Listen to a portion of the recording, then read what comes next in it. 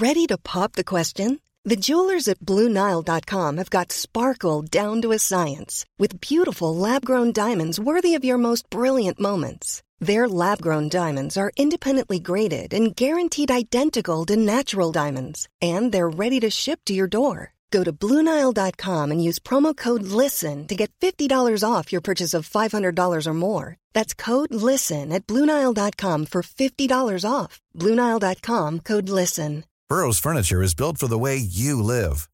From ensuring easy assembly and disassembly to honoring highly requested new colors for their award-winning seating, they always have their customers in mind. Their modular seating is made out of durable materials to last and grow with you. And with Burrow, you always get fast, free shipping. Get up to 60% off during Burrow's Memorial Day sale at burrow.com/ACAST. That's burrow.com/ACAST. burrow.com/ACAST.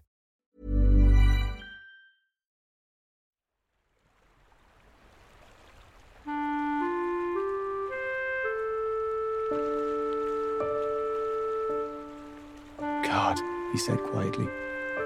Isn't the sea what Algie calls it? A grey, sweet mother?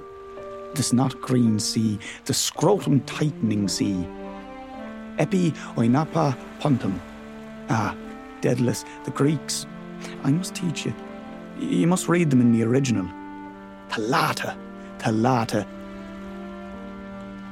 His project as an author was not just to evoke the city, but to build it up in words, in his text, to restore it to power, and also to awaken all its inhabitants.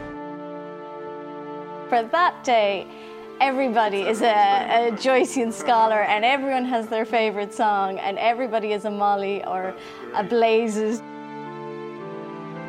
Stately, plump Buck Mulligan came from the stairhead, bearing a bowl of lather on which a mirror and a razor lay crossed.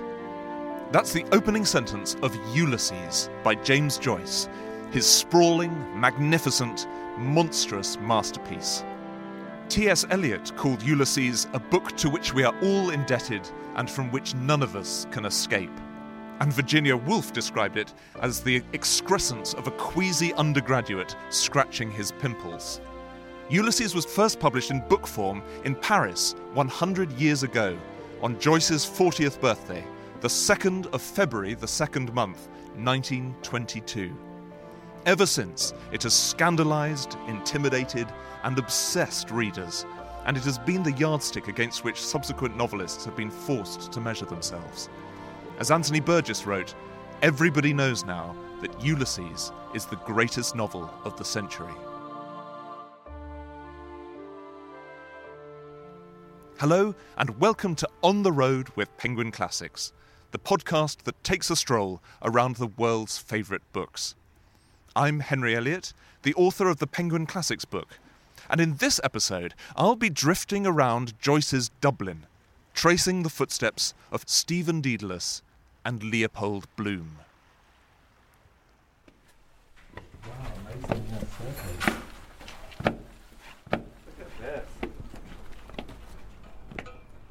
Now, Ulysses famously takes place over a single day, June the 16th, 1904. It starts at 8 a.m. in the morning, and it begins on the top of a Martello Tower on the coast in Sandy Cove, just on the outskirts of Dublin. And I'm standing at the top of that very Martello Tower now, looking out over the sea and round to Dublin Bay, which curves round in a huge sweep of land in a really rather spectacular way. And it's my pleasure to introduce at the top of this Martello Tower our guest for today, Anne Fogarty, the Professor of James Joyce Studies at University College Dublin. She's had that position since 2006, and of course, University College Dublin is James Joyce's own alma mater, so very appropriate place for a chair of James Joyce Studies. Anne has written and spoken widely about Joyce. She's organised 3 international James Joyce symposia and was president of the International James Joyce Foundation from 2008 to 2012. So really, I couldn't think of a better person to be joining us today to talk about Ulysses. Anne, welcome. It's wonderful to have you. Thank you very much. And it's wonderful to start here in the Martello Tower. And Joyce chose this location because he had spent a few days. He had stayed with these two friends, Gogarty, who's Buck Mulligan, a kind of dandyish, Wildian figure in the novel, and Haynes, whom he casts as an Englishman, but who actually is Irish, with an Anglo-Irish background. And the tower itself is symbolic simply because of its vista. It seems to be bringing a kind of a stage Englishman and two stage Irishmen together, and it gives us a kind of mini drama, all the animosities between these three men. From a very practical point of view, it's a really spectacular place to set that opening scene. And for a novel that's so intrinsically set in Dublin, it's a wonderful spot to get this incredible, we can see the whole of the setting of Dublin. The city is here in front of us. And you can see the hinterland of Dublin, so you see to the Dublin Mountains, as they're called. They look like hills, in fact. And you get this wide panorama. But there's also a sense that we're on the edge of things. We're on the seashore, and we're looking towards the UK, but also towards Europe, the Mediterranean. So for Joyce, this place connects Ireland with the world, but it also introduces us to the big problem of Irish history, the fact that Ireland is a colony in the period, occupied still by Britain, and colonised by many other things as well, by the Catholic Church, by Irish subservience, Irish politics. And just rewinding a little bit, can you remember how you first got interested in Joyce, and what was your introduction to his work? I think I'm unusual in being one of the academics who came to Joyce later, in that when I did my degree in English, there was very little 20th century literature. So Joyce for me was kind of extracurricular. I studied German and spent a summer in Germany, and that's when I started reading Ulysses. Wow. I sort of rediscovered my own literature and so on, and Joyce seemed perfectly European and different and other and difficult, and so I wanted to tackle him. Fantastic. And we'll talk a bit later about how Ulysses was almost entirely written on the continent, so that feels rather appropriate that you came to him there. Now, yes, you mentioned this opening scene is this sort of dance between these three friends in this quite confined space of the Martello Tower. And in particular, one of those characters becomes one of the key characters of the book, Stephen Dedalus, who readers of Joyce would have already known because he is the central character of a portrait of the artist as a young man. And in many ways, he is a kind of autobiographical character, very similar to Joyce himself. So, Anne, can you just, for our listeners, introduce this character, Stephen? He's 22 years old at the start of Ulysses. What's he like as a character? He's disaffected. He has returned from Paris. He is an artist in the making, although he writes very little. He's a version of Joyce, but he's also not Joyce. He seems like a continuation of the Stephen Dedalus that we all identify with in a portrait of the artist as a young man, but yet he's somehow other, and he seems somehow stranded and marooned. He's lost his way. He has returned to Dublin like Joyce himself, summoned because his mother was dying in the summer of 1903. Stephen is still in mourning for his mother. He has refused to pray at her bedside, which would have been a major failing in the period in an Ireland that was totally devotional and religious and Catholic. And am I right, Joyce did the same? He also refused to pray at his mother's and Joyce deathbed. Was devoted to his mother. His correspondence with his mother is remarkable, and so the death of his mother really marked Joyce, but also marks Stephen the character, and it's untransacted. So in the course of the novel, Stephen has to deal with the ghost of his mother, the ghost of his own rebelliousness, and try and make sense of all of this. Fascinating. And he has this phrase, doesn't he, Eigenbite of inwit, which recurs a few times, and that, I think it's a quotation from an old English poem, but in a very concise way it has that sort of that inner angst contained in it, doesn't it? Yes. Eigenbite of inwit. Yes, indeed. And it also captures what is part of the big artistic project of Ulysses, to get inside our heads and to get inside the minds of the characters. I guess the phrase we use most often to describe this effect is stream of consciousness. It's not really precise. It doesn't capture everything that Joyce does, but he gives us a sense of the way in which we interact with the world unconsciously, mentally, psychically, emotionally, all the time through the language of his characters. And their thoughts keep disrupting the narrative of the novel. And in terms of Joyce himself at the age of 22, he, in many ways, is very similar to Stephen. He'd lived in Paris for a little while. He comes back to be there at his mother's bedside. And in 1904, when the novel is set, he was also sort of a bit listless and sort of drifting around Dublin, not sure where the future was going to lead him. Yes, he imagined many different kinds of vocations for himself, even though he always wanted to be an artist. He seems always to have been the chosen member in his family. He came from a big family of siblings, but his genius was always evident to everybody that he met. He very conspicuously made friends or introduced himself to all of the members of what we know of as the Irish Literary Revival, W.B. Yeats, A.E., who is George Russell, Lady Gregory, and so on. And John Millington Synge, whom he meets in Paris. Dublin is very intimate and close-knit in the period. They meet this young man who's written very little, a few poems and what he calls epiphanies, little prose poems, vignettes, but they're all immediately taken by Joyce. He is impossible. He's arrogant, brilliant, radical, a contrarian. He refuses all their ideas. He admires them to death. He's an absolute devotee of Yeats and Synge, but he's also adamant he's never going to go their way. He famously said to Yeats at the end of their interview, "You are too old for me," that he's met Yeats too late for Joyce to influence him and to change him around. So he seems to have been absolutely preposterous on one level, the ultimate everlasting undergraduate who was against everything, but absolute radical as well. And people were convinced by him even before the writing really got going. They knew he was going to write these brilliant works in some ways. And Joyce himself sort of pre-knows it too. Fascinating.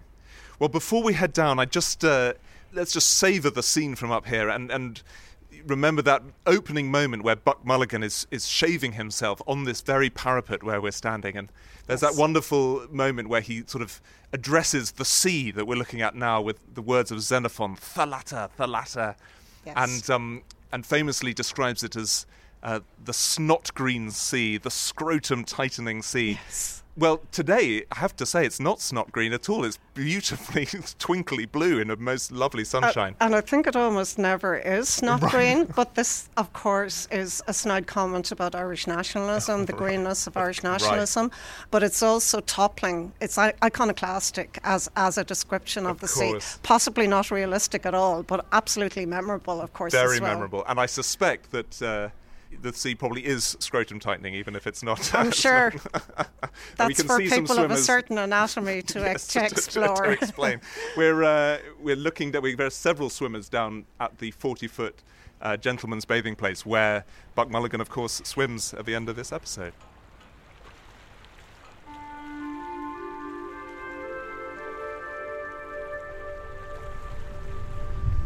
So we've actually just hopped into a taxi cab now, and we're heading back into central Dublin. But on this journey, let's just talk about the next couple of episodes in Ulysses, because when Stephen first leaves the tower, he first makes his way away from Dublin into Dalkey, the village of Dalkey, where he visits the school where he's working as a teacher and has an interview with the headmaster. And am I right, Joyce himself worked at this same Summerfield Lodge School for a few weeks. And the building still survives. Brilliant.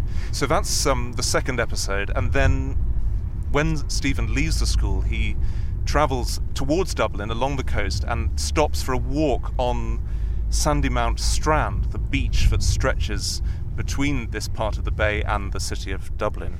Yes. And this is a wonderful episode known as the Proteus episode, where we really get inside Stephen's mind and inside his poetic way of thinking, would you say? Indeed, yes. And the style changes. This is one of the first episodes that really experiments with the so-called stream of consciousness. Yes. And Proteus is the god of change, of metamorphosis, so language becomes very malleable, and some people find Proteus as an episode off-putting, but I love the poetry of it, its literariness, Stephen's meditations on life. It's vulgar as well. Stephen is urinating, picking his nose. There are two old women who are thought of as midwives who are bringing maybe a kind of aborted fetus to the strand. Gosh, and yeah, he describes walking on the sand, and the very beach is breathing upward sewage breath. It's it's dirty. Yes, and these are all the layers of history in Dublin time, and the layeredness of a city as well. It's full of detritus, rubbish, but all full of meaning from the point of view of the artist and a thinker like Stephen. Definitely, I've found reading Ulysses as a newcomer, this is the first episode where you think, okay, this is harder than what I've read before, and I hope I'm getting to where you are, Anne, where you can kind of embrace that. Yes, I think there's a kind of competition amongst non-readers of Ulysses about the point where they gave up. Some people stop even sooner than Proteus, but some decide this was it. This did them in. But one thing to do with Ulysses is to listen to it. It's very oral and performative, and you kind of get over a lot of your difficulties if you hear actors voicing it for you, and you can go with the flow of the text much more. I'm sure you're right. Let's talk about how it came to be written. It's famously on the final page of Ulysses, he writes Trieste, Zurich, Paris, 1914 to 1921. Yes. And that's to indicate that he wrote this book literally during the years of the First World War. Exactly. In 3 different European cities. So what was the process of writing this book, and how did it come to be published? Of course, it's a long work. It's an epic work, so he writes it slowly, relatively slowly and incrementally with great difficulty while he's enduring all kinds of dislocations. He himself is in exiled by the First World War. There's the border crossing from the Austro-Hungarian Empire into Switzerland, Feldkirch.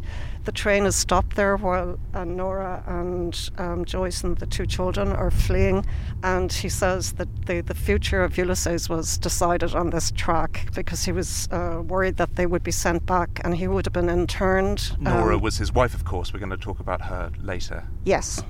So luckily he got to Zurich, and then gradually they moved on to Paris, where the rest of Ulysses is published. And yes, you're right, the major conflict of the 20th century, the big upheaval of the First World War, is the backdrop of the novel implicitly, and of course also the 1916 Rising in Ireland. One scholar has said that Ulysses has a date and a duration. There's the one day, 1904, but there's that period of composition unfurling in the background. Anne, can you tell us how Ulysses came to be published? Because initially it was serialized in America, is that right? Yes, and Joyce, with all his works, ran into censorship problems. Some of it had to do with his hyper-realism in the first instance, say, with Dubliners. The publishers were taken aback by the fact that he was naming real-life individuals, real-life institutions, pubs, shops, and so on, and they were worried about litigation. But of course there was also the scandalous, uncensored aspect of all of Joyce's embrace of the world, which was found to be shocking.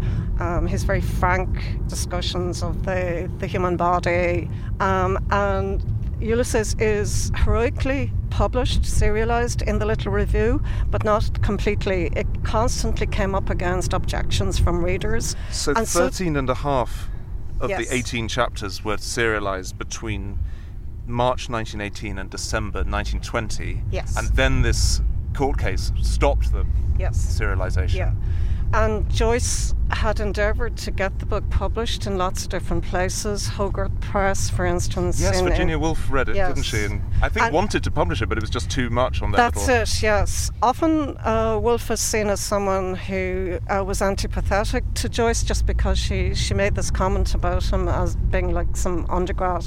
We heard that picking earlier, yes. his acne. But at the same time, she was very much inspired by him. And Mrs. Dalloway is a kind of remodelling of Ulysses in a feminine feminist vein, but they don't publish. And so once again, another heroic woman steps into the breach, and this is Sylvia Beach, who basically privately, she finds the funding, creates subscription lists, and has the book published. And now she's living in Paris. She's running the bookshop Shakespeare and Company. Indeed. Which still... And she, like a lot of the other people who encountered Joyce, absolutely believed in his genius. So it's not an accident that it's published, but there were a lot of obstacles put in Joyce's way. So we're now, the taxi's just pulling into central Dublin, and we're approaching the moment where we're going to meet the second of the main characters in Ulysses.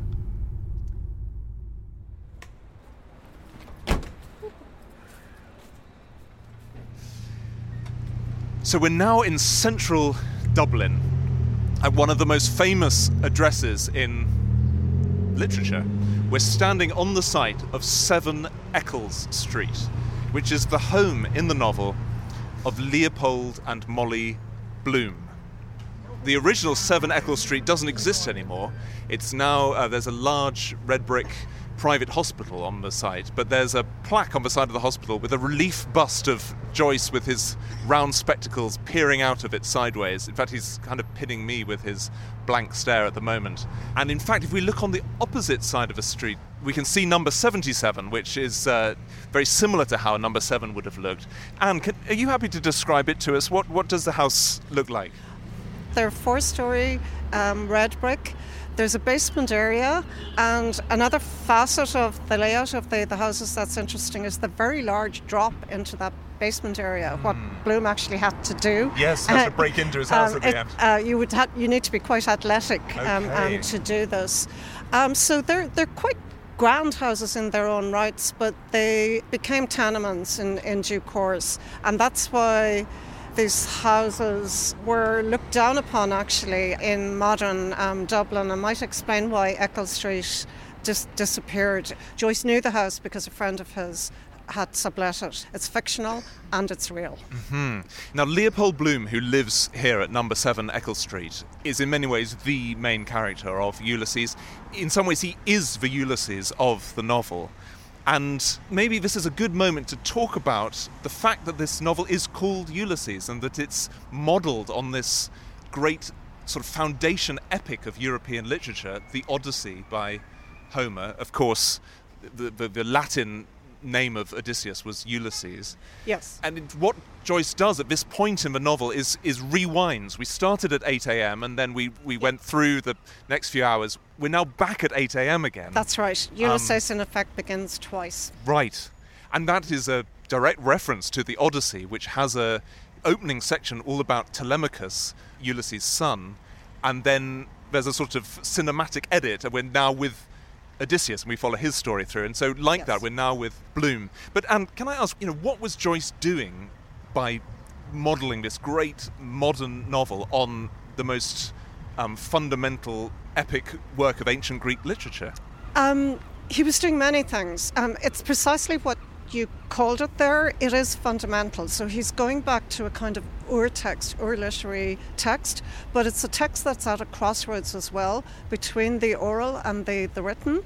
Homer was many figures. He wasn't a single historical Homer figure, we think.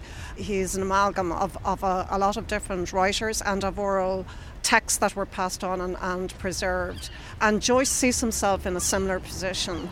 But also Homer gives some quintessential narratives: adventures, wandering, return, fidelity, treachery.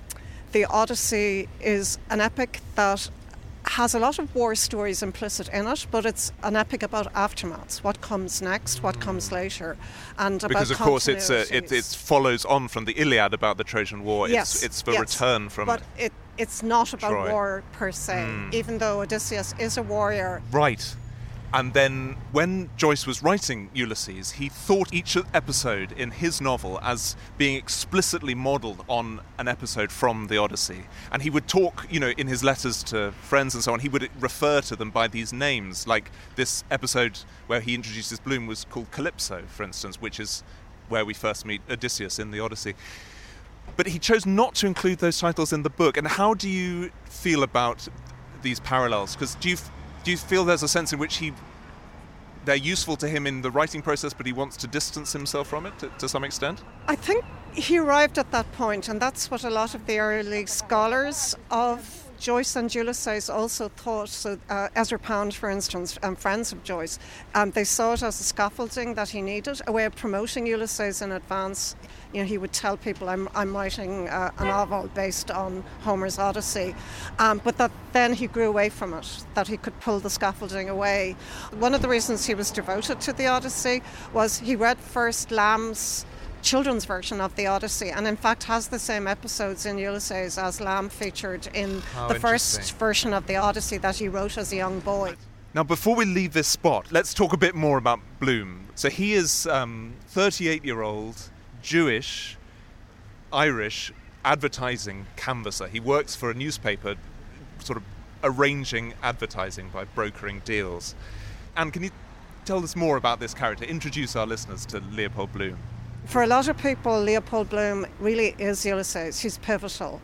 I think he's one of the most beloved characters in 20th century literature. We all find ourselves in him. We all are Bloom. Completely agree. We'll talk about this across the day, but he's just such a warm-spirited man. You sort of warmed to him instantly, I think. Yes, and he's quirky, eccentric. Yes. He does the wrong thing sometimes. He's perhaps a very surprising figure because he's a Jewish Dubliner. So there was a small but quite influential Jewish population in Dublin in the period. And Bloom actually isn't representative of the Dublin Jews of the period, some of whom Joyce would have known. Bloom has a greater kinship with the cosmopolitan Eastern European Jews that Joyce knew in Trieste and environs. Like, for instance, the author Italo Svevo, I think. There's Exactly, yeah. But he's Irish. He's one of the few characters in the novel to claim Irish citizenship. He belongs to several different religions and none. So he's a perfect cosmopolitan, displaced individual, a kind of cipher of the modern hero. Now, we've already had one breakfast scene at the Martello Tower, but we meet Bloom preparing breakfast for his wife, Molly Bloom. And Molly, of course, is an amateur opera singer, a little bit younger than Leopold. And they have a daughter, Millie, who, again, we don't meet. She's living outside of Dublin. She's 15. And importantly, they have had a baby son called Rudy, who died as a baby. 11 days, yeah. And he returns to Leopold's thoughts over the course of the day. Now, this episode, which introduces Bloom, sets up various strands which we're going to follow through the novel. One is that he's dressed in black because he's going to be attending a funeral today. It also sets up his relationship with Molly because when the Morning Post arrives, it includes a letter which he knows is arranging an adulterous meeting for her later that day. Yes. And that, of course, will return. And also it sets the kind of scatological tone which often accompanies Bloom, because there's a famous scene where he goes out to the outhouse in the garden and reads a couple of columns of a newspaper, and we'd read between the lines of what he's doing in the lavatory. But let's move on now. It's a beautiful sunny day here in Dublin, and let's leave the house as Bloom does in this opening episode. He sets off to buy the food for his breakfast, so let's follow in his footsteps now.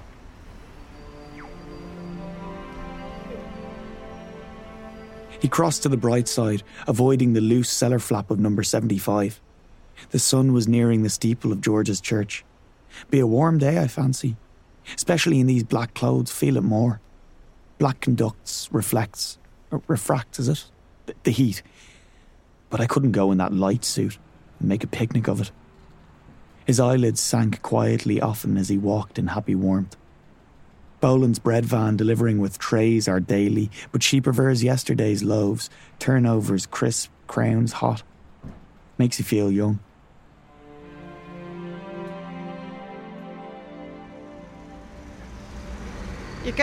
This is north side already, so you already get a sense of Joyce's Dublin because it hasn't been gentrified much. This episode opens with the line that Mr. Leopold Bloom ate with relish the inner organs of beasts and fowls. Yes. Amazing opening sentence. Yeah. And we're with him now on his way to the local butcher to find those inner organs. Yeah, and it's amusing and quirky. It gives us a sense of Bloom already. And he's a sensualist, somebody who ingests the world, takes things in, eats Absolutely. things. So we're passing what used to be Larry O'Rourke's pub, which Yes. was the pub that was there. Yes, Right now it indeed. seems to be called the Eccles Yes. Townhouse, Yeah. a cafe, bar and deli, but we Yeah. can imagine it as O'Rourke's. Leopold has a little thought where he says it would be a good puzzle would be to cross Dublin without passing a pub. Yeah, I like that idea. you still can't do it. Yes. And, you know, walking as we are through Dublin, Joyce was born in Dublin, grew up here. All of his works are set in Dublin, and yet nearly all of them were written somewhere else. Why do you think this city was so important to him as a writer? There was a sense in Dublin in the late 19th century, Joyce was born in 1882, that Dublin had ceded power. It was once a grand city, but after the Act of Union, when the centre of government moves to Westminster, Dublin became, as one historian calls it, a deposed capital. And Joyce, I think, had a sense from the writing of Dubliners on that what his project was as an author was not just to evoke the city, but to build it up in words, in his text, to restore it to power, and also to awaken all its inhabitants.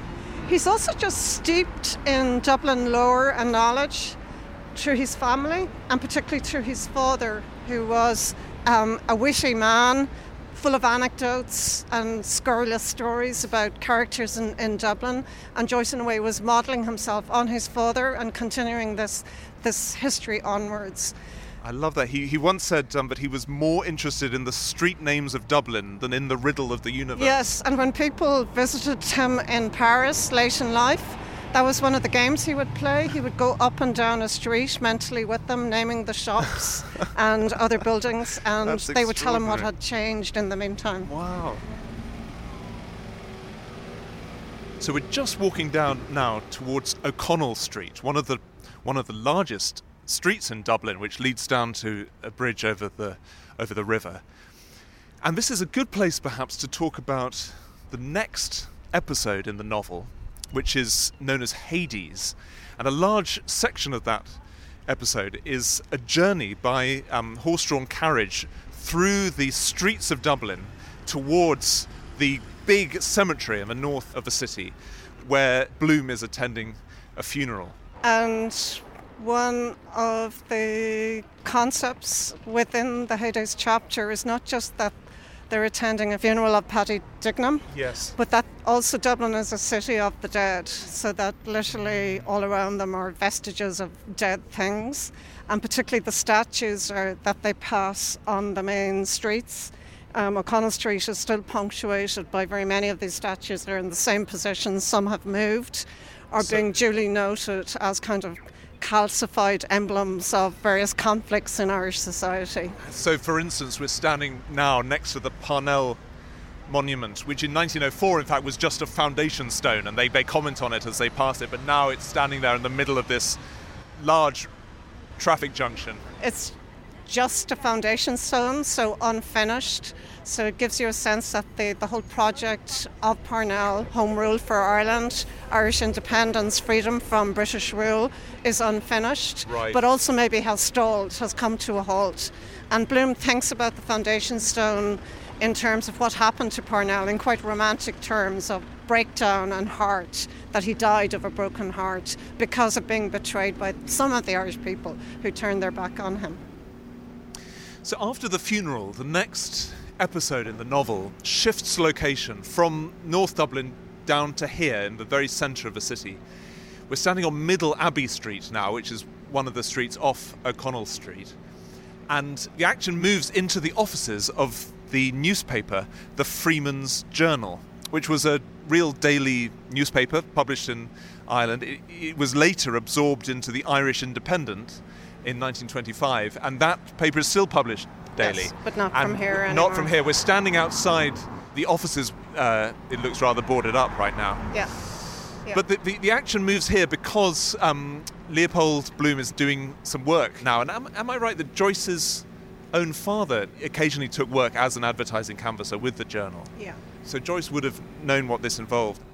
It's an episode about rhetoric, which is one of the symbols of the episode, about language, but language in all its forms. Even the machines talk, the typesetting machines within the office are part of the things that we hear. And the discussion is about the Irish language, also about events in Irish history, and how information gets passed into newspapers. Of course, this episode has an unusual format because, appropriately for newspaper offices, it's organised as a series of headlines and then paragraphs under the headlines.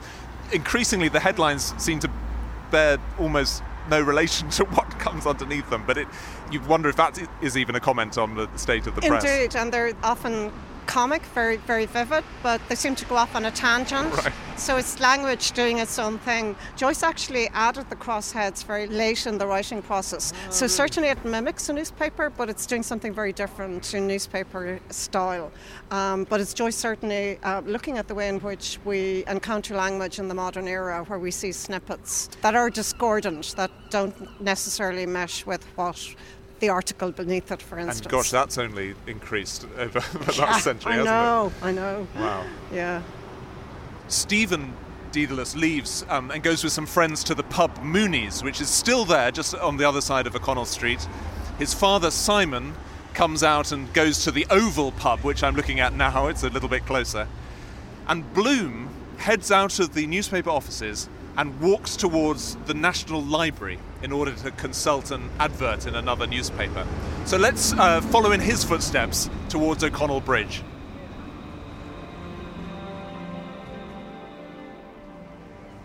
And now we're standing on the bridge over the River Liffey, and really the heart of Dublin here, aren't we?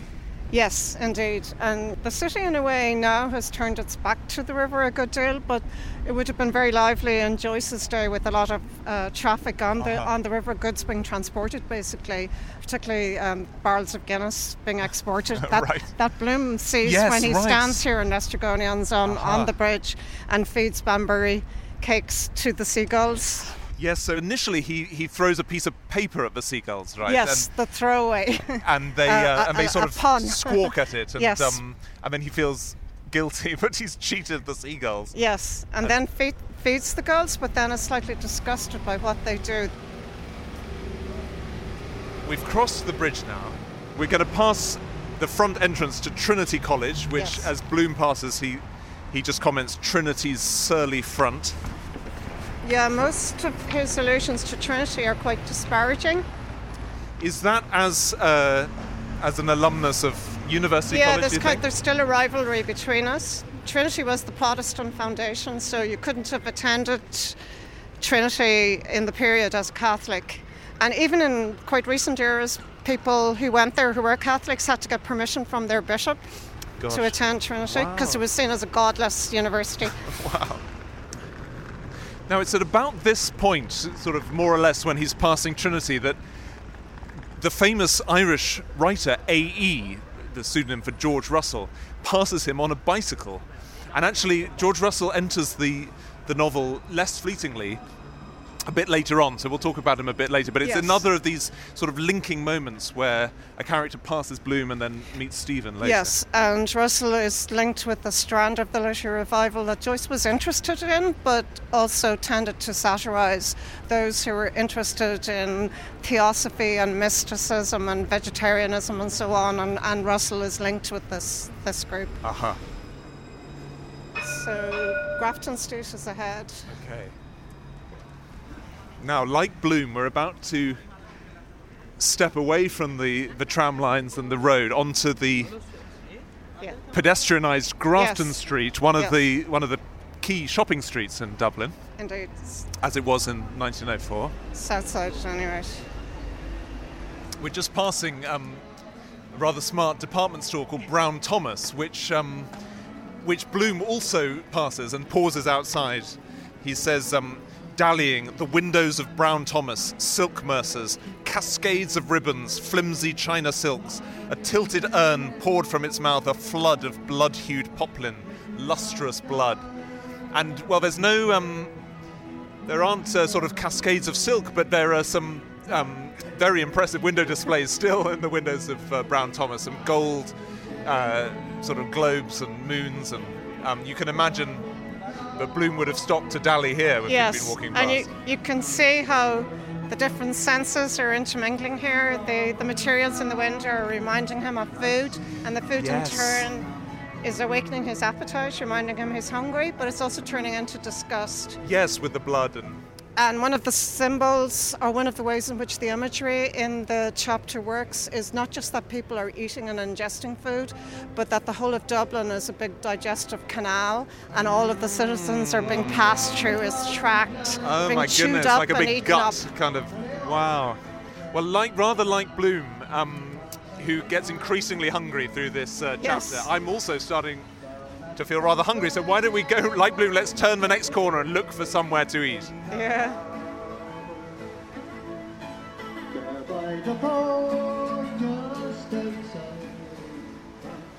So we're just turning off Grafton Street now into Duke Street, and this is where Bloom in the novel is really getting hungry and looking for somewhere to eat.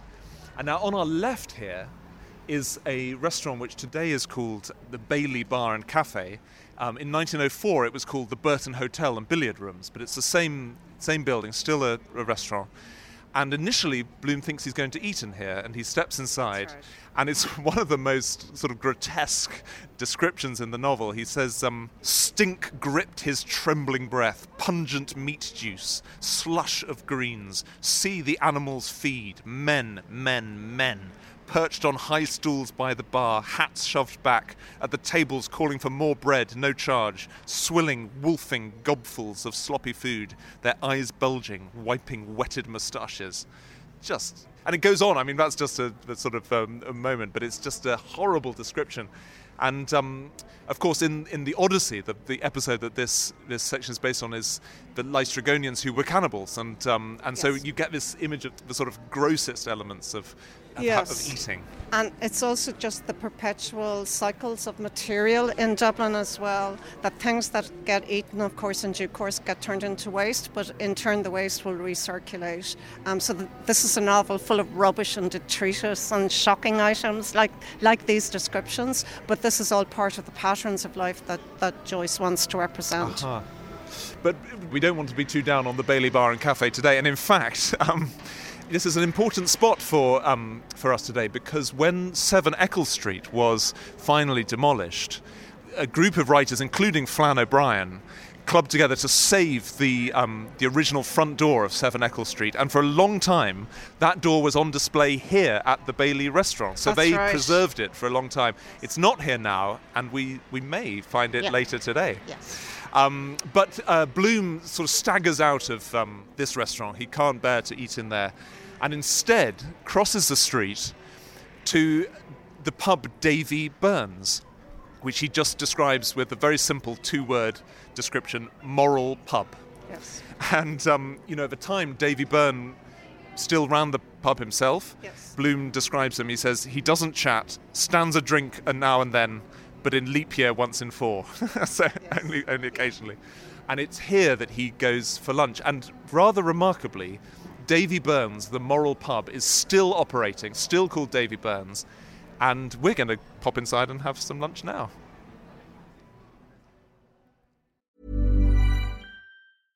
This is Paige, the co-host of Giggly Squad, and I want to tell you about a company that I've been loving, Olive & June. Olive & June gives you everything that you need for a salon-quality manicure in one box. And if you break it down, it really comes out to $2 a manicure, which is absolutely insane. It's also so easy to get salon-worthy nails at home with Olive & June. The difference between how your nails used to look when you did them yourself and now with the Mani system is a complete game changer. The best thing about Olive & June, too, is it's a quick dry. Dries in about 1 minute, lasts for 5 days, and full coverage in up to 1 to 2 coats. Visit oliveandjune.com/perfectmani20 for 20% off your first system. That's oliveandjune.com/perfectmani20 for 20% off your first system.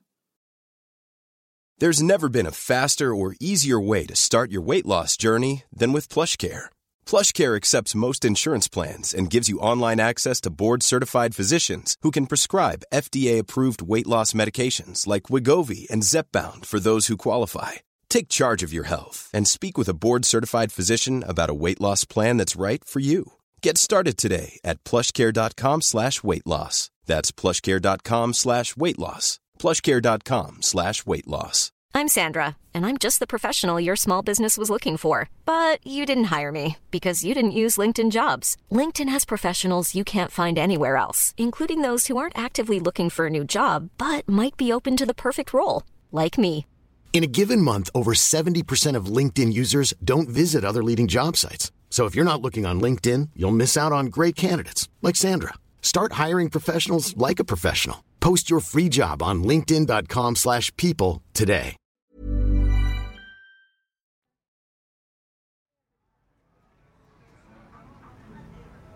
Well, we've just come out of Davy Burns. Leopold Bloom, of course, eats a gorgonzola sandwich with mustard with a glass of Burgundy. And sadly, that wasn't on the menu, unfortunately, but we managed to have some deep-fried chunks of gorgonzola and a glass of Burgundy. So we got close. But anyway, after lunch, Bloom comes out of Davy Burns and heads on towards the National Library. So let's follow in his footsteps in the same direction. So we've just crossed over to in front of the Irish Dáil, the Parliament building, and on either side of the courtyard we can see the sort of mirror images of the National Library and the National Museum. Yes. And in this episode in the book is known as Scylla and Charybdis, after the monsters from the Odyssey. Yes. But in a way, these two sort of opposite buildings feel a bit like these kind of counterparts facing each other across this courtyard. Now, here we are outside the library, and this, Anne, is really a key location for Irish literature, right? All the great Irish authors have walked up these steps and into the front door there. Yes. You know, Yeats, Synge, George Bernard Shaw, Oscar Wilde, you know, all the most famous names of Irish literature have congregated at this spot. Yeah. Stephen is already in the library before Bloom gets here, and he's sort of holding forth on his theories on Shakespeare, right? Yes, and it's one of the highlights of the day. It's already been flagged for us by Haynes and Buck Mulligan in the opening episode. They know this is what Stephen is going to do. It was also a very significant moment in Joyce's own life. His theory of Shakespeare was something that he evolved in that key year, 1904, in the summer. And curiously as well, Stephen the artist delivers what seems to be like a literary critical lecture. So it's a grand disquisition. Stephen, in this library building, does gather some real literary characters around him, including A.E. George Russell, who we saw on a bicycle earlier, who's part of his audience as he's talking. And in fact, George Russell has this rather good line about Joyce himself. He said that Joyce was proud as Lucifer and writes verses perfect in their technique and sometimes beautiful in quality. Now, at the end of this episode, on the steps just where we're standing now, it feels like these two characters, Stephen and Bloom, are sort of spiraling around each other in the novel, and they've had near misses up till now. This is the first time they actually cross paths, but they don't speak. Bloom enters the library just as Stephen is leaving it. Yes. And Stephen steps out, and there's this rather lovely moment turning to look at Kildare Street, where it says, "The kind air defined the coigns of houses in Kildare Street. No birds. Frail from the housetops, 2 plumes of smoke ascended, pluming, and in a flaw of softness softly were blown down." Yeah. Almost reminds me of that moment at the end of The Dead with the snow falling. Yes. It's similarly sort of... Yes. Now, the next episode in the book, episode 10, is an unusual one. It's known as The Wandering Rocks. And in some ways, it's a sort of interlude in the middle of the novel. It's one of the central chapters. And it's an interesting format because the episode is split up into 19 sections, each of which features a mini journey round the streets of Dublin. And they're all happening simultaneously. So certain characters appear in one and then reappear in another because the characters are crossing over. Yes. And I believe that Joyce, sitting in Zurich or wherever he wrote this section of the novel, he would work with a ruler and a compass and a stopwatch, like working out exactly where people would be at certain points and how it could all mesh together. How do you see this episode of the novel? In Proteus, Stephen thinks about nebeneinander, things beside each other, and then nacheinander, things that are in a sequence that come after each other. So it's Joyce trying to calibrate this sense of the simultaneity of the city, of things that coexist, but also cut across each other, because you have interpolations, kind of what look like confused bits of text when you're reading Wandering Rocks, at least certainly for the first time, from a later section that disrupt an earlier one and that you only recognise later. So he's also alerting us to how the reading experience works, because we can't take in everything simultaneously. But he is playing with the idea of the urban and everything coexisting in different temporal planes and spatial planes.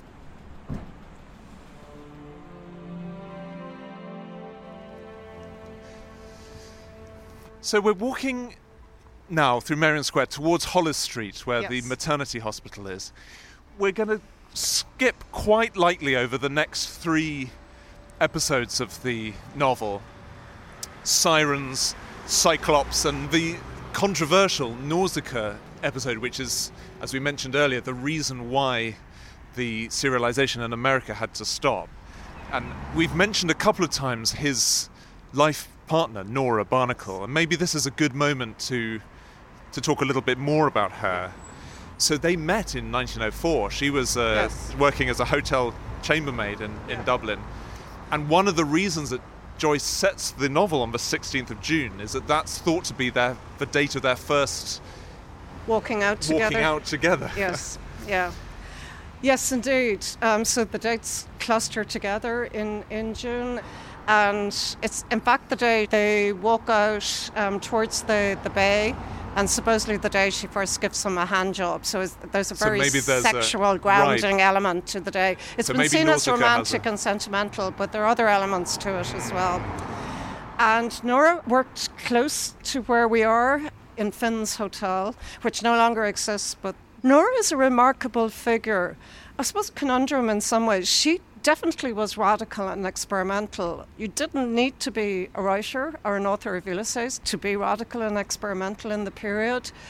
A Galway woman who had a troubled childhood, got beaten for seeing men, was brought up not by her mother but by a grandmother whom she loved. She's very stylish, obviously, loved the European fashions that she was able to wear later in life, always strikes a pose. So this is a woman who knew her place in the world, and she was being absolutely radical in going away with Joyce, unmarried, without declaring the relationship to almost anyone at all. Her family knew, I think, a little bit. Joyce's family knew a little bit more when they eloped, as one would say, in the period, to go to Europe, with no notion of what the future held for her, and she had no continental languages, and she was utterly dependent on Joyce. But she remained always a very independent figure. Sometimes she's castigated for not reading Ulysses enough, but she made Joyce's writing possible. And they were inseparable. When Joyce was in hospital, she stayed in the room with him overnight. Well, when Joyce's father heard that he was with a woman called Barnacle, he said, well, she'll stick to him anyway. Yes. And she did. Yeah.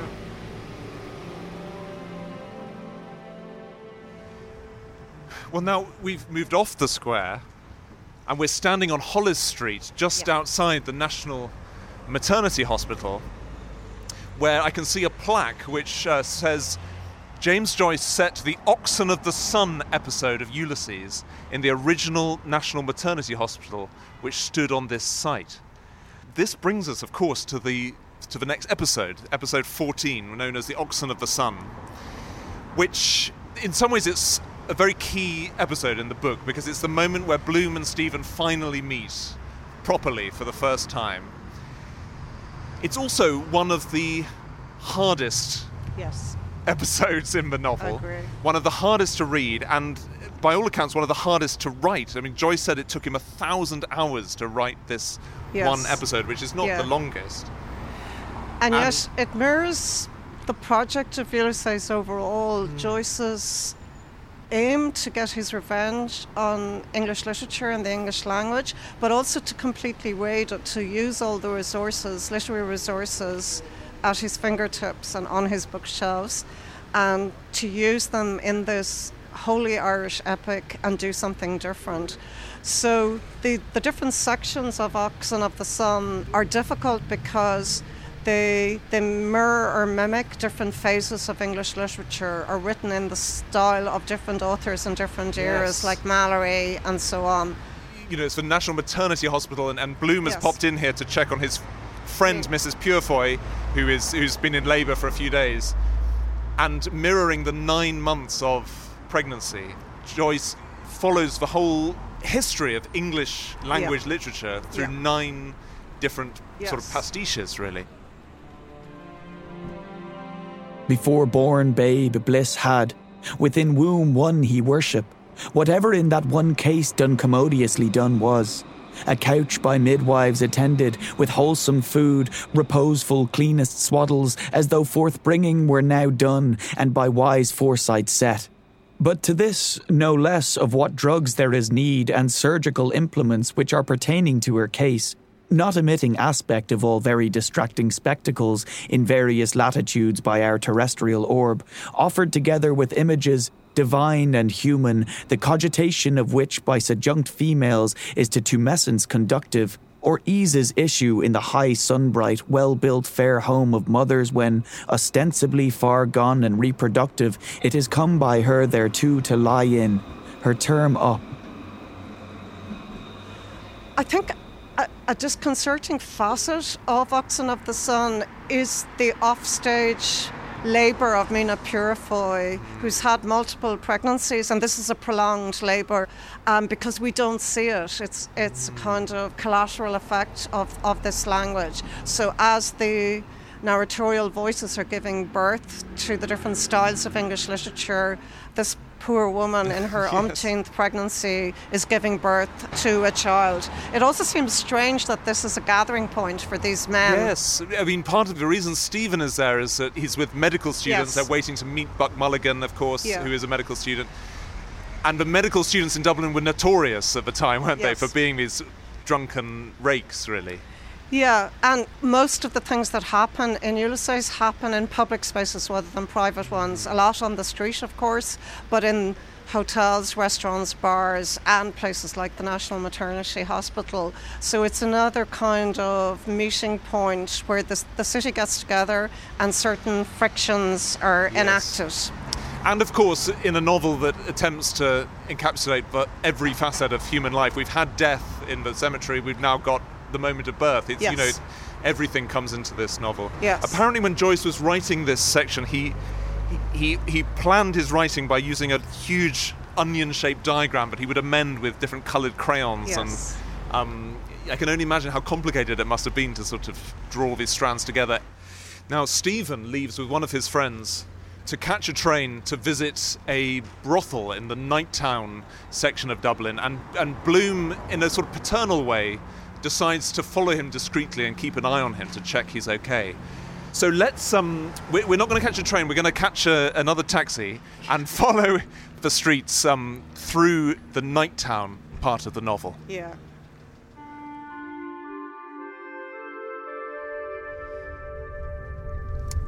So we've hopped into a cab now, and maybe as we're sort of heading through this part of the city, we could talk about the 15th episode, Circe, which centres on Night Town, the red light district of Dublin.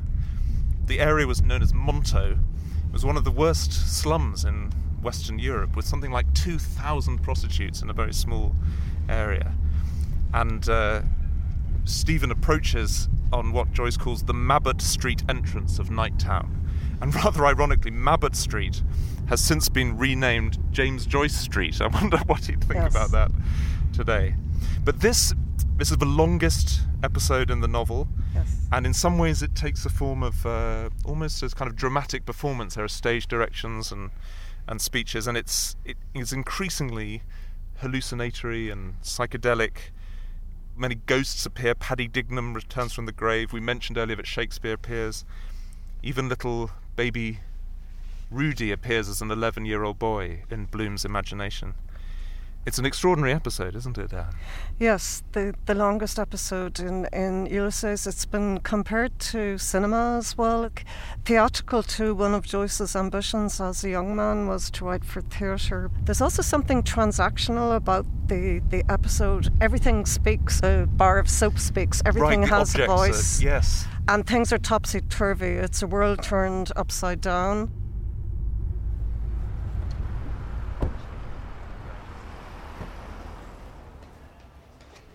We've stepped out of the cab now. We're on North Great George's Street, and there are school boys walking past us, coming from Belvedere, which of course was Joyce's school, the Jesuit school where he was a boy. So we can imagine him among these crowds of young students. At the end of Circe, Bloom finds Stephen having been knocked down by a couple of British soldiers, and Bloom comes to his assistance in the way that Joyce was once helped out on the street after he'd got into an altercation. And Bloom supports Stephen as they walk. They try and catch a cab, as we've just done. In fact, they can't catch it.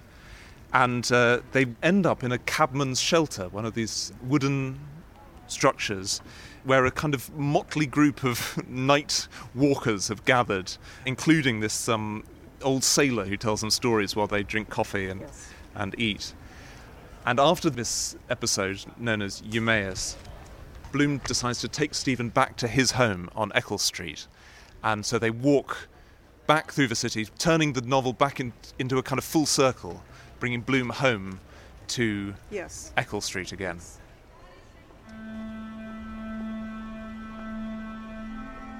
What parallel courses did Bloom and Stephen follow returning? Starting united both at normal walking pace from Beresford Place, they followed in the order named Lower and Middle Gardiner Streets and Mountjoy Square West. Then, at a reduced pace, each bearing left, Gardiner's Place by an inadvertence as far as the farther corner of Temple Street North. Then, at a reduced pace, with interruptions of halt, bearing right, Temple Street North, as far as Hardwick Place. Approaching disparate at relaxed walking pace, they crossed both the circus before George's Church diametrically, the chord in any circle being less than the arc which it subtends. Hello.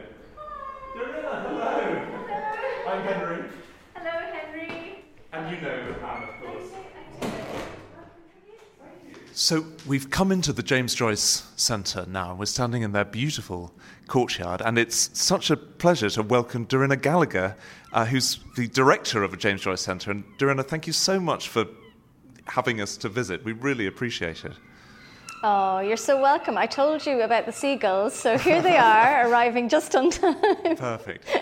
So, Dorinna, can you tell us a little bit about the centre and the work you do here? The centre runs as a visitor centre, welcoming tourists and welcoming them to the centre to show them a little bit about Joyce's life and his literature. But also we're lucky enough to explore Joyce's legacy, which I'm really excited about. So we host lots of events and workshops, supporting artists and thinking about Joyce's legacy in lots of different ways. Fabulous. Well, I'm sure he'd be just thrilled with the work you're doing, and it'd be great shortly to talk about the legacy of Ulysses and how it's gone on growing and growing since it was written. But I'm feeling quite sort of excited because here in the courtyard where we're standing, we've just been talking about how Leopold Bloom and Stephen Dedalus are heading back to 7 Eccles Street from the cabman's shelter, and here we are standing by the original front door of 7 Eccles Street, which remarkably has been preserved and is now here at the centre. I mean, Dorinda, can you describe the door to us, how it looks today? I love this door, and I'm so happy we have it here. People coming to visit the door as an act of pilgrimage almost, and they can't believe they're here at this quite modest Georgian door with fanlight. It's in a little state of disrepair. Perhaps Molly and Leopold didn't get a chance to paint it and scrub the knockers. And so it's a modest Georgian door, not too tall. And I feel it's a really special symbol. It's a wonderful thing to have preserved. And a door especially is such a sort of resonant object, isn't it? You're sort of looking at it, and I keep almost expecting it to open and see Leopold sort of coming out of it. It sort of feels like it's ready to move. So this is a penultimate episode of the book, known as Ithaca. Ithaca after the home of Odysseus, who returns to Ithaca at the end of the Odyssey. And this is Leopold Bloom at the end of his Odyssey, returning home to his Ithaca. And Anne, this again is one of those episodes which is written in a very kind of unusual style. It's a yes. Kind of question and answer, isn't it? It's a slightly sort of clipped interlocutor. It keeps asking questions, and then a very pedantic responder. So what is Joyce doing in this episode? It's question and answer, as you say, catechistic. And increasingly the styles take over in the latter half of Ulysses, but they're also interrogating things. The episodes are getting longer and longer, and they are establishing more of the world of the novel for us. And belatedly in Ulysses, we learn a lot more about the characters. So a lot of the details of Leopold Bloom are filled in, actually, in the Ithaca episode. Lots of other details are filled in, too. It's an episode that thinks about science. Bloom turns on the tap, for instance, so you get a long description of the origins of water in Dublin. It's comic on that level as well. Yes, it's sort of crazily encyclopedic, isn't it? Yes. But we learn everything about Bloom's measurements, the books in his library. Yes, so initially they get into the house eventually, and Bloom makes a cup of cocoa for Stephen and in the kitchen, and then they go out into the backyard, rather like the yard we're standing in now, and they sort of look up at the stars, and there's a whole section sort of where the universe is suddenly looked at as a kind of yes. cosmos, and then they look down at the ground, and it goes down into the sort of yes. molecules of the... They urinate together. And they urinate together in the back garden here. And then at one point, Stephen decides to leave, and this is his exit from the novel, and he goes out of the back gate of the yard. You can imagine him leaving from the space we're standing in now. And the description of his parting is the sound of the double reverberation of retreating feet on the heaven-born earth, the double vibration of a Jew's harp in the resonant lane. But now we're really approaching the end of the novel, and Bloom, he's exhausted, it's late at night, it's time to go to bed, and he goes and lies down in the bed with Molly. So for this final episode, episode 18, Penelope, which takes place in the marital bed, but then through flashbacks in all sorts of other places, why don't we move to a different location? Let's head back into the Joyce Centre and find somewhere to finish the story. We're going right up the stairs, so get your thighs of steel. So, Dorinda, we've come up to the top of the James Joyce Centre, to an amazing little hidden alcove with a single bed in it. What is this room? How have you made it up? This room is a recreation of one of Joyce's rooms in Trieste. During his time there, you can see the lovely Italian dark wood of the furniture and the beautiful lace on the windows. Pictures of Joyce's children and Nora and a clatter of books everywhere. Well, it's a beautiful, beautiful space, and it's a perfect kind of stand-in for this, our final episode in the novel, which of course takes place in the bed of Leopold and Molly Bloom at the top of their house on Eccles Street. Now, this episode is perhaps one of the most famous from the novel, I'd say. It's a soliloquy which occurs inside Molly's head. It's famously got very little punctuation. It's almost entirely one sentence, really. You know, we've talked a little bit about the streams of consciousness inside this novel, but this is the kind of stream of consciousness par excellence at the end. It's a real tour de force, this piece of writing. And we're introduced to this bed before we see it, because in the previous episode, it's introduced as the bed of conception and of birth, of consummation of marriage and of breach of marriage. So this bed is the kind of nexus of the relationship between Leopold and Molly. It's all happened here on this spot. Oddly, Molly seems hardly ever to leave that bed. So it puts the main female character in Ulysses in an odd position. As we've been talking about earlier, she's always off stage. We only see her in parts, an arm. As an episode, it falls outside the schema. It's at some indeterminate time, is what I mean by that. It's somewhere in the middle of the night. Molly falling asleep, thinking unconsciously, going beyond consciousness into some other zone. And she has a very striking history. She's actually more Jewish than Bloom himself, in that we discover she has a Jewish mother, Lunita Laureda. And she thinks back to her memories of Gibraltar as well as... She grew up in Gibraltar, right? Yes. Quite an exotic location. Yes, so she has a Spanish, Jewish, Irish background. And she's thinking about her early loves in Gibraltar and her life as a young girl there, as well as her meetings with Bloom. The kind of language that she uses is very striking, of course. Joyce purportedly was imitating Nora's style to a degree, producing a kind of feminine discourse in this loosened up language. And there's some kind of sense in which everything is relaxing now at this hour of the night. As author joins forces with this female other voice, takes over the novel, but ends it wonderfully with these yeses, which might mean anything. They seem, of course, affirmatory to us, but Joyce said he chose yes because it was the least emphatic word in the English language. When I put the rose in my hair like the Andalusian girls used, or shall I wear a red? Yes. And how he kissed me under the Moorish wall, and I thought, well, as well him as another. And then I asked him with my eyes to ask again, yes. And then he asked me, would I? Yes. To say, yes, my mountain flower. And first I put my arms around him, yes, and drew him down to me so he could feel my breasts all perfume, yes. And his heart was going like mad. And yes, I said yes, I will, yes. There's something about a signature towards the future at the end of Ulysses that Joyce very definitely wanted to have there as a sense of an ending. So not closure, a future is opening up. I love that idea of his final outpouring, of being a kind of freeing and a looking to the future. Because now that we've reached the end of this enormous novel, maybe this is the moment to think about how it has continued to live beyond the pages and over the years, and talk a bit about its legacy.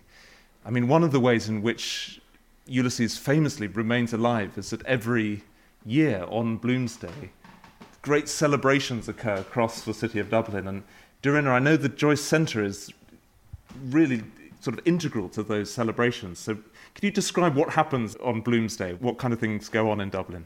Dublin comes alive on Bloomsday. It really is extraordinary. From Sandy Cove to Sandymount to Howth Head and everything in between.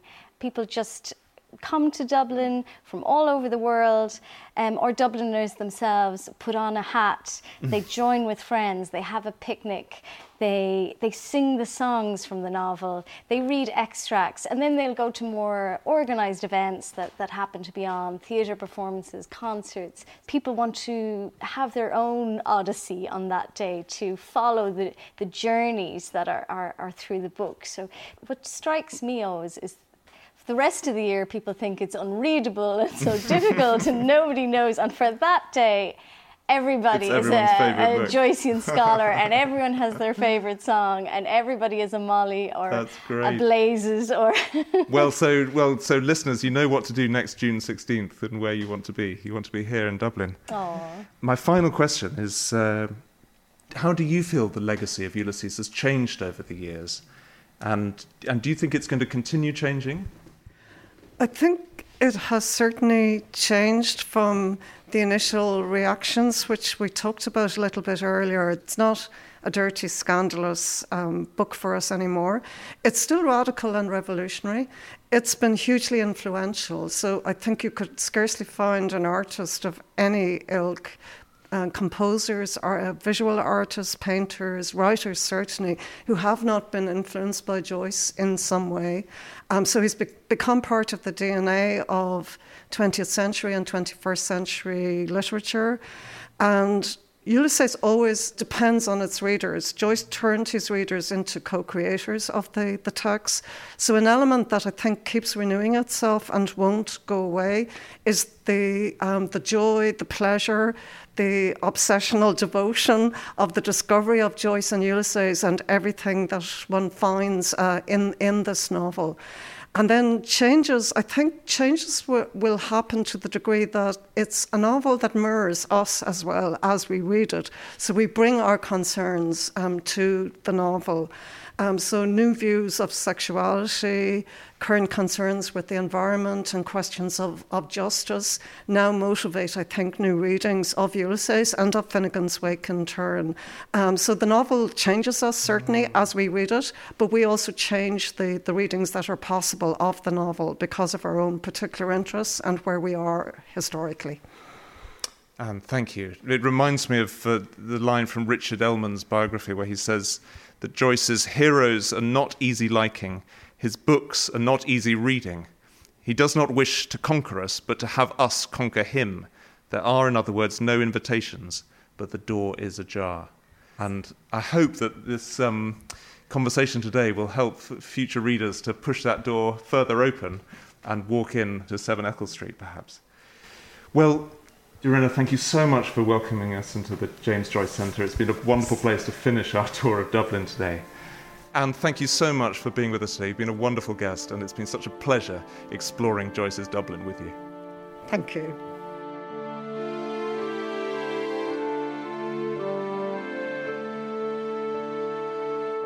Many thanks to Professor Anne Fogarty, Dorinda Gallagher and the James Joyce Centre, Seamus Cannon and the Friends of Joyce Tower Society, to the Penguin audio team for the clips of Patrick Gibson's reading of the novel, and to our kind partners, Penguin Classics.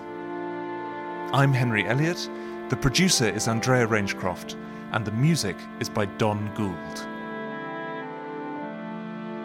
If you enjoyed this episode of On the Road, please spread the word and subscribe wherever you get your podcasts. Finally, I'll leave you with this. In 1922, the young critic Arthur Power visited Joyce in Paris. Joyce pointed out of the window of his apartment at the son of the concierge who was playing on the steps. One day, he said, that boy will be a reader of Ulysses. Joyce wrote his book for ordinary readers. He gave a signed first edition to his favourite waiter at Fouquet's restaurant. I know it is no more than a game, wrote Joyce while he was working on Finnegan's Wake, but it is a game that I've learned to play in my own way. Children may just as well play as not. The ogre will come in any case.